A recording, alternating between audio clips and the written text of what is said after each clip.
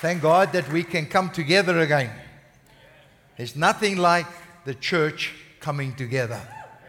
Amen. We always need one another. We need that spiritual fellowship that we have in Christ Jesus. I'm going to pray right now before I share with you.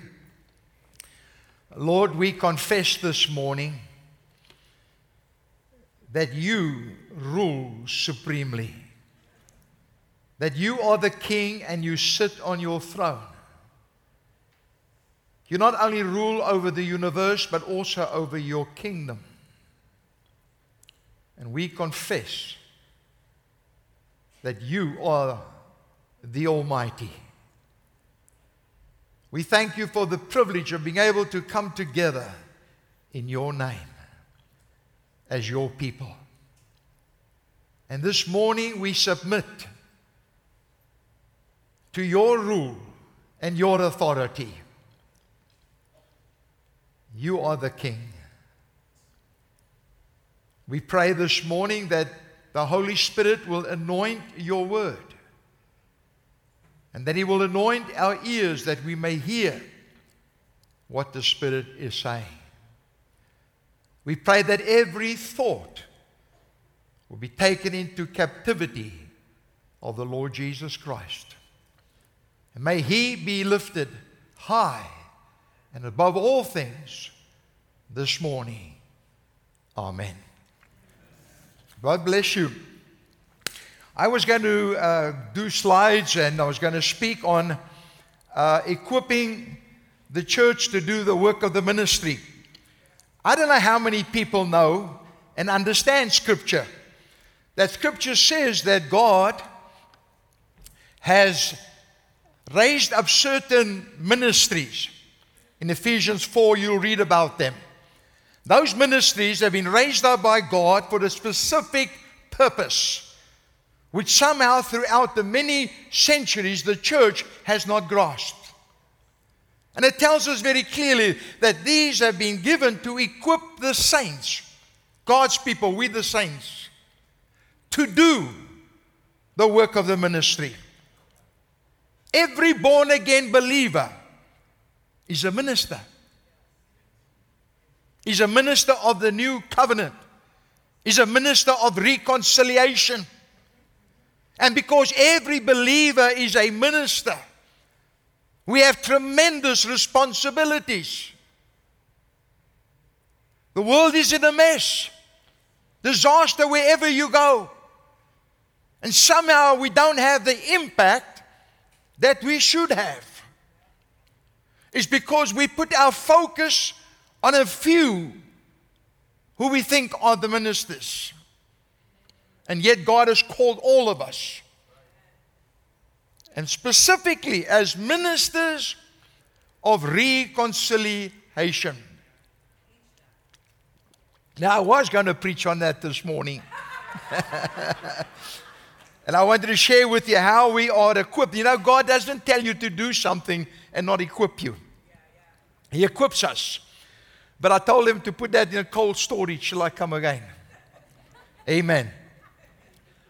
This morning I want to share just a few things that I feel the Spirit of the Lord has laid upon my heart, and I just wrote it down. That's why I got this piece of paper here. I'm getting a little older now and I forget very easily. In fact, this morning I went right past the turnoff. And I was a little bit worried to find the place. But I'm here, praise God. I want to speak about the gospel. The Bible tells us there was a man by the name of Saul of Tarsus. This man was a Pharisee. Not only was he a Pharisee, but he was a Pharisee of the Pharisees. He was the best of the lot. He was taught by one of the great teachers of the time, a man by the name of Gamaliel. The Pharisees were people that were so religious. They did everything in their power to obey the law of Moses. In fact, someone said that they were so legalistic that they would not even eat an egg that the hen laid on the Sabbath. You're supposed to laugh at that, you know. That's how religious they were. And here was this man, Saul of Tarsus, a very religious man. And yet he was persecuting the people of the way. When you read in the book of Acts, the people of the way, that was the first, that's what they called Christians in the beginning, where they were followers of Jesus, who is the way, the truth, and the life. So he persecuted them. He hounded them into prison.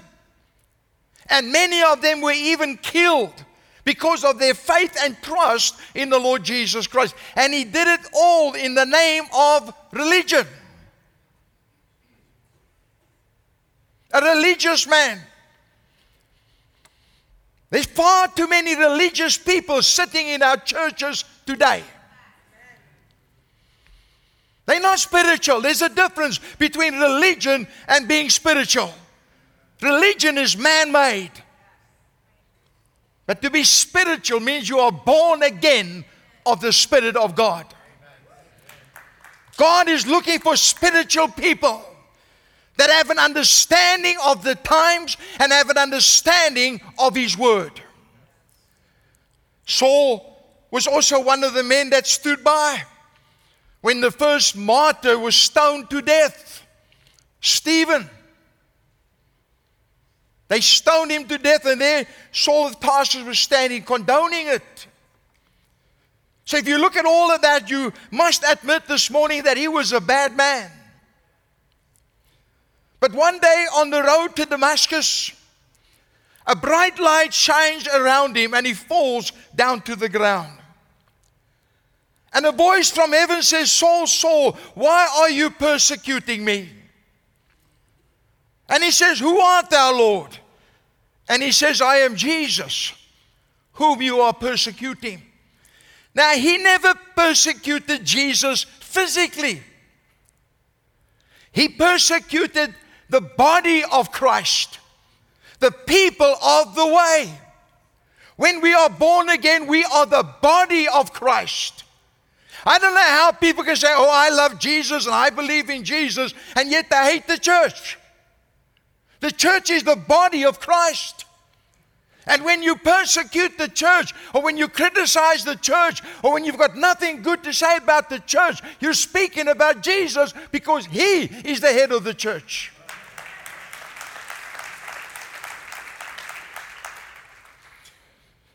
He gets up and he's blinded. But something happens that day.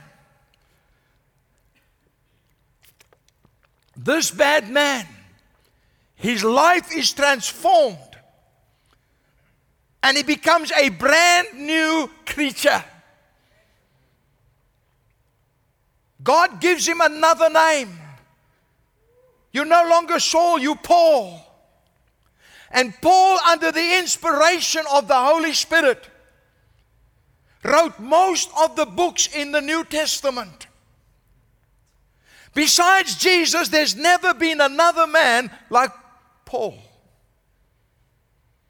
He suffered for the name of Jesus. He was persecuted for the name of Jesus. But he never faltered. He stood tall.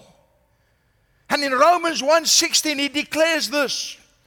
He says, "I am not ashamed of the gospel of Jesus Christ, because it is the power of God unto salvation to everyone that believes." That's the gospel. The gospel is the power of God. There are many gospels today. There's the gospel of prosperity, where people believe, oh, because we're the children of God, we should prosper and we should be wealthy. But somehow they make it as that if a person is poor, it is a sin. And yet Jesus was poor. It's a false gospel. There's a gospel of good works. Just have to do good works and you're okay. It's a false gospel. There's the gospel of socialism. It's a false gospel. Paul said there's only one true gospel, and that is the gospel of Jesus Christ. And in 1 Corinthians 11, he says, I have delivered unto you. He's speaking to the Christians. That which I received myself, that how the Lord Jesus Christ died for our sins according to the Scriptures, was buried and rose again according to the Scriptures, and was seen alive of Cephas, then of the 12, and later of over 500 people at one time.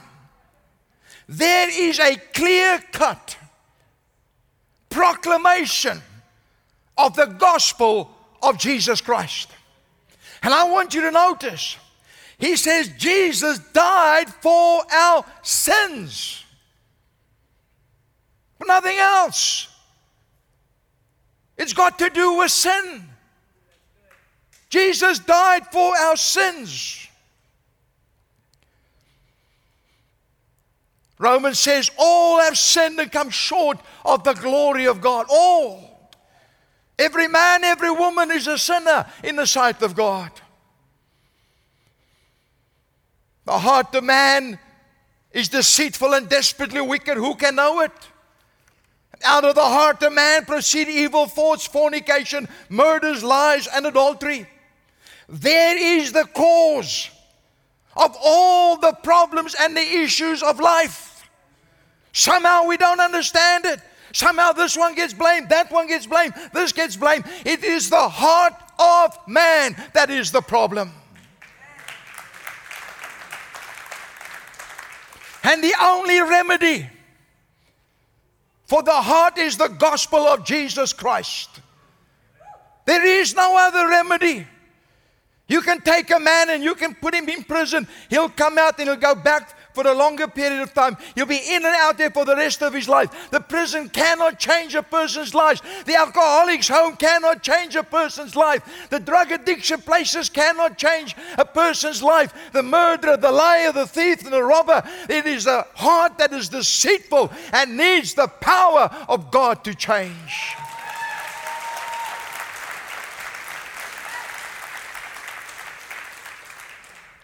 The heart of man. And I look back in my own life and I look how bad I was until I met Jesus. And He changed me, made a new creature out of me. The responsibility of the church and of every believer is to proclaim the gospel. Not to be wishy-washy about it. Not to be double-minded. There's one gospel. And that's the gospel that Paul shared in Corinthians. You know the amazing thing? The cross of Jesus. When we speak about the cross of Jesus, we're not speaking about the actual cross to which He was nailed. That was just a piece of wood. When the Christian speaks about the cross, we're speaking about the complete work of Jesus Christ in His sacrificial death on the cross. The cross has no virtue.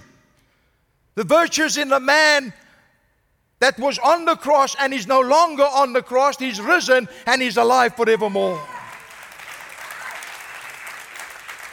But the cross is the center of Christianity. The cross is the center of the Bible. All the Old Testament teachings must go through the cross. The cross is the hermeneutic filter. And all the blessings and the privileges that you and I as Christians can experience and enjoy flows from the cross of the Lord Jesus Christ. Thank God for the cross. I want to just mention three very simple things this morning concerning the blessing and the privilege of the cross. The very first thing, there's the forgiveness of sin. How many people are walking around under the cloud of condemnation? Their own conscience condemns them. How many people are held captive by their old life? unforgiveness. The Bible says that God forgives us. He says, as far as the east is from the west, I will remove your transgressions. No one knows how far the east is from the west. He says, I will cast your sins in the sea of forgetfulness, and I, God, will forget them. God forgets. He doesn't hold something against us. God doesn't hold something against me from my past. When He forgave me, He forgave me. When I make a mistake, He doesn't say, oh, listen, remember 20 years ago. No, He doesn't do that. He's the God of forgiveness. He washes the slate clean. He makes it pure and holy and covers it in His own righteousness. That is grace, unmerited favor. Those religious people, they brought a woman one day. She was caught in adultery. And they said to Jesus, the law of Moses says that this one should be stoned to death. And Jesus kneels down and He writes on the sand. And then He says to them, he that has no sin, may he cast the first stone. And they walk away. While He was writing, what was He writing? He was probably writing all their sins on the sand. Jesus held nothing against her. He said, woman, where are your accusers? He said, there's none. He says, neither do I accuse you. Go and sin no more. She got up and she walked away and she was forgiven for eternity. He forgives. He's a forgiver. I'm busy teaching our church of the characteristics of the kingdom. That you and I are not part of the kingdoms of this world. We're here, but we're not of here. We're part of the kingdom of God. There's a new morality, new ethics that we live according to. And we behave according to the kingdom of God. Not the kingdoms of this world. Amen? Amen. When Jesus was on the cross, stripped naked, humiliated, spat upon, friends and family walked away, mocked Him. And at that moment of His time of His life, He is crucified between two thieves. They did everything in their power to disgrace Him. But it takes a thief who'd lived a life of sin, was now condemned to death. I don't know what he did, but he was condemned to death. Because the cross is the hangman's noose. It's the electric chair. And it takes this thief to look across and see a man who was bleeding, who was probably filthy, who was naked. But somehow he sees beyond all that and he sees a king. Sometimes the church cannot even see that Jesus is the King. And he says, Lord, remember me when you come into your kingdom. Jesus could have said, yeah. Your whole life you've fooled around. And now you've got a few minutes to live and you know it's the end. Now you want to make right. He could have said that. He could have said that. You would have said it now. I would have said, where do you come from now? But Jesus says, today, not tomorrow, today will you be with me in paradise. Jesus forgave the harlots, the thieves, the robbers, the liars, the murderers. He forgave them. He's a forgiver. That is grace. He forgave me when I did not deserve it. But it's grace. Amen? Christians, citizens of the kingdom, should be experts in forgiveness. We can't stand like this in church and say, bless you, Jesus, and then get onto Facebook and say horrible things about other people. We can't get onto Facebook and use foul language and say, bless you, Jesus. It means nothing. It's hypocrisy. Kingdom people are challenged to be different. I was a drunkard. I was rough and raw. Maybe still a little bit raw, but Jesus changed me. I have new values. I love all people. But we've got to have a standard in the body of Christ. Not law, not legalism. Just as good citizens of the kingdom. Amen? We have to be experts in forgiveness. And I wonder this morning if right in this meeting, if you're not sitting in prison. The prison of unforgiveness.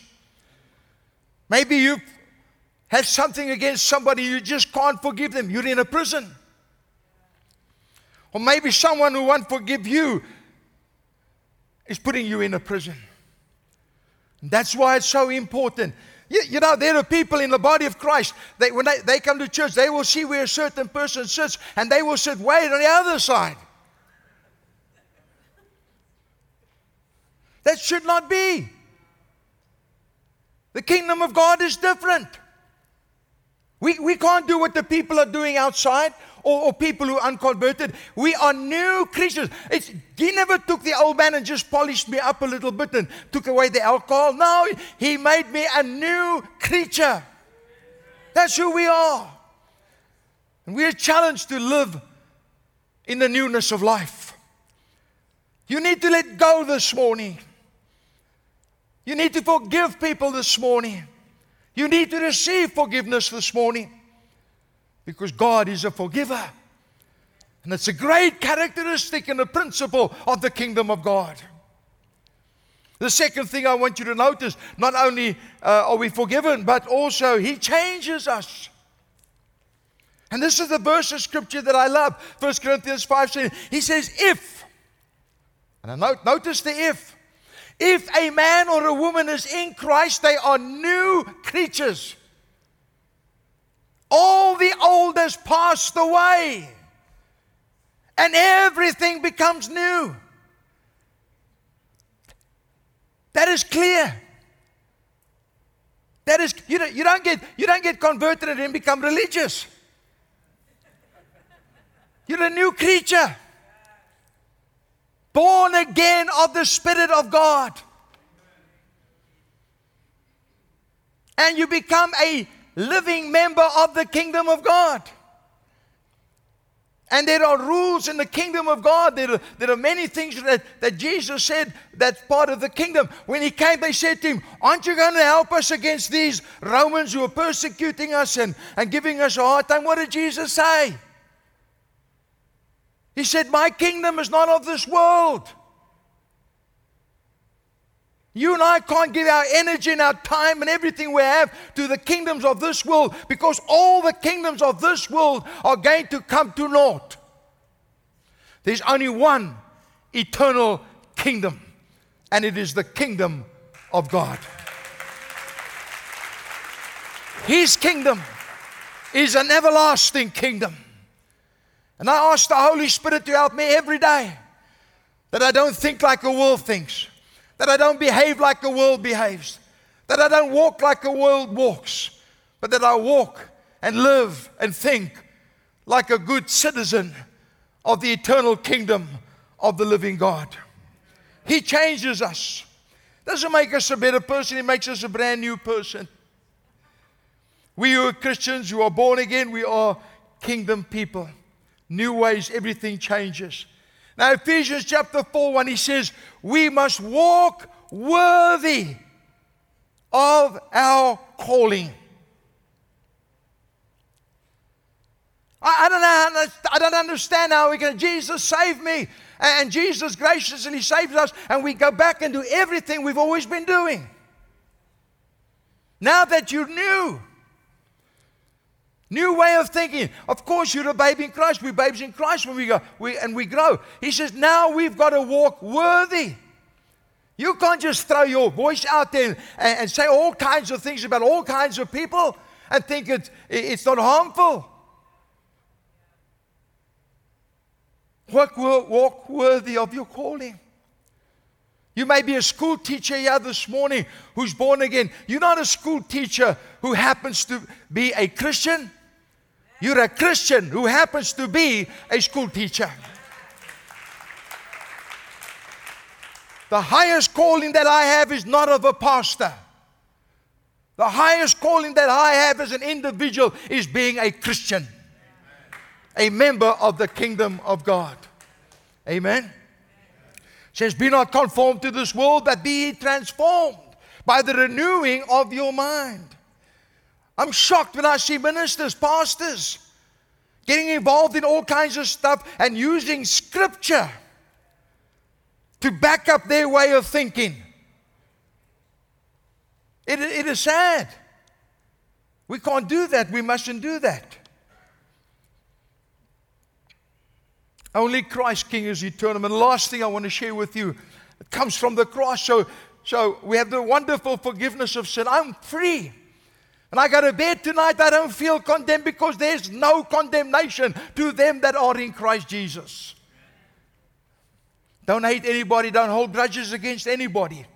I get mad with people, make no mistake. The Bible says, get angry, but don't let the sun go down on your wrath. So if I get angry at 6 o'clock, 4 o'clock, I'm okay again. Amen. The third thing is these things flow from the cross. The third thing is eternal life. Eternal life. You see, Paul says in Corinthians, he says, if we, Christians, have hope in this world only, we of all men are most miserable. In other words, he says, if you die and that's the end of it, you may as well eat, drink, and be merry. Of course, tomorrow you die. But the moment you are born again, life eternal comes in. We are to live forever and ever. The gospel of Jesus Christ is a promise of a resurrection, not from one death, from two deaths. Because first of all, the Bible says we are all dead in our trespasses and sin. So before I met Jesus Christ, I was actually a walking corpse.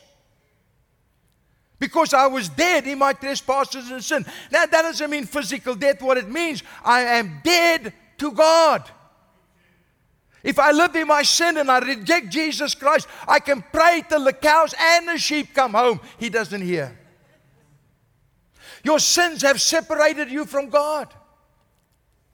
He doesn't hear. The only prayer He hears is the prayer calling for forgiveness and to become born again. So we're spiritually dead. That's why you can see what people write. That's why men can have degrees in theology and you look at the junk that they write. Why? Because they're spiritually dead. But the gospel can resurrect us. Thank God for that. He brings us out of that spiritual death, whereby we have a relationship with God the Father through His Son, the Lord Jesus Christ. You and I can enter into the Holy of Holies with absolute boldness, with no fear. Why? Because we come in that new and that living way, the Lord Jesus. Power of death is broken. And we're a free people this morning. You don't have to go to God through the priest. You don't have to go through the pastor. You don't have to go through the elder or the committee. You have access yourself right into the throne room. Also, because of the cross, because He rose again, there's coming a day when there will be physical resurrection. You know, when you do funerals and you see how sad and broken people are, there's something terrible about death. Yet as a believer, deep in our hearts, we know that the grave is not the end. Resurrection day is coming. The Bible says the Lord will return. I don't know how many people are preaching and teaching it today, but all these weird things that are happening around the world, they are signs that Christ is coming back again. There's going to be a shout, the voice of the archangel. The trumpet of God is going to sound, and the dead in Christ are going to be resurrected. And those which are alive are going to be changed in a twinkling of an eye. And together they are going to be caught up in the air to be with the Lord forever and ever.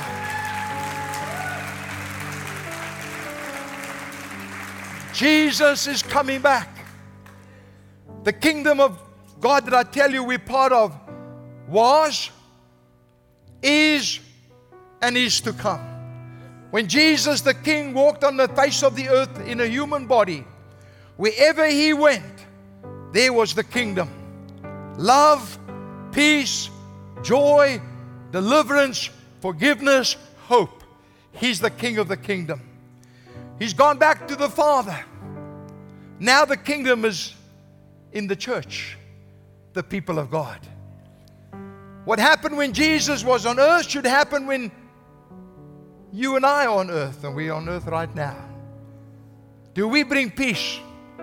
Do we bring hope? Do we make a difference? That's kingdom. But when He comes, the physical kingdom of Jesus is going to be set up, and on that throne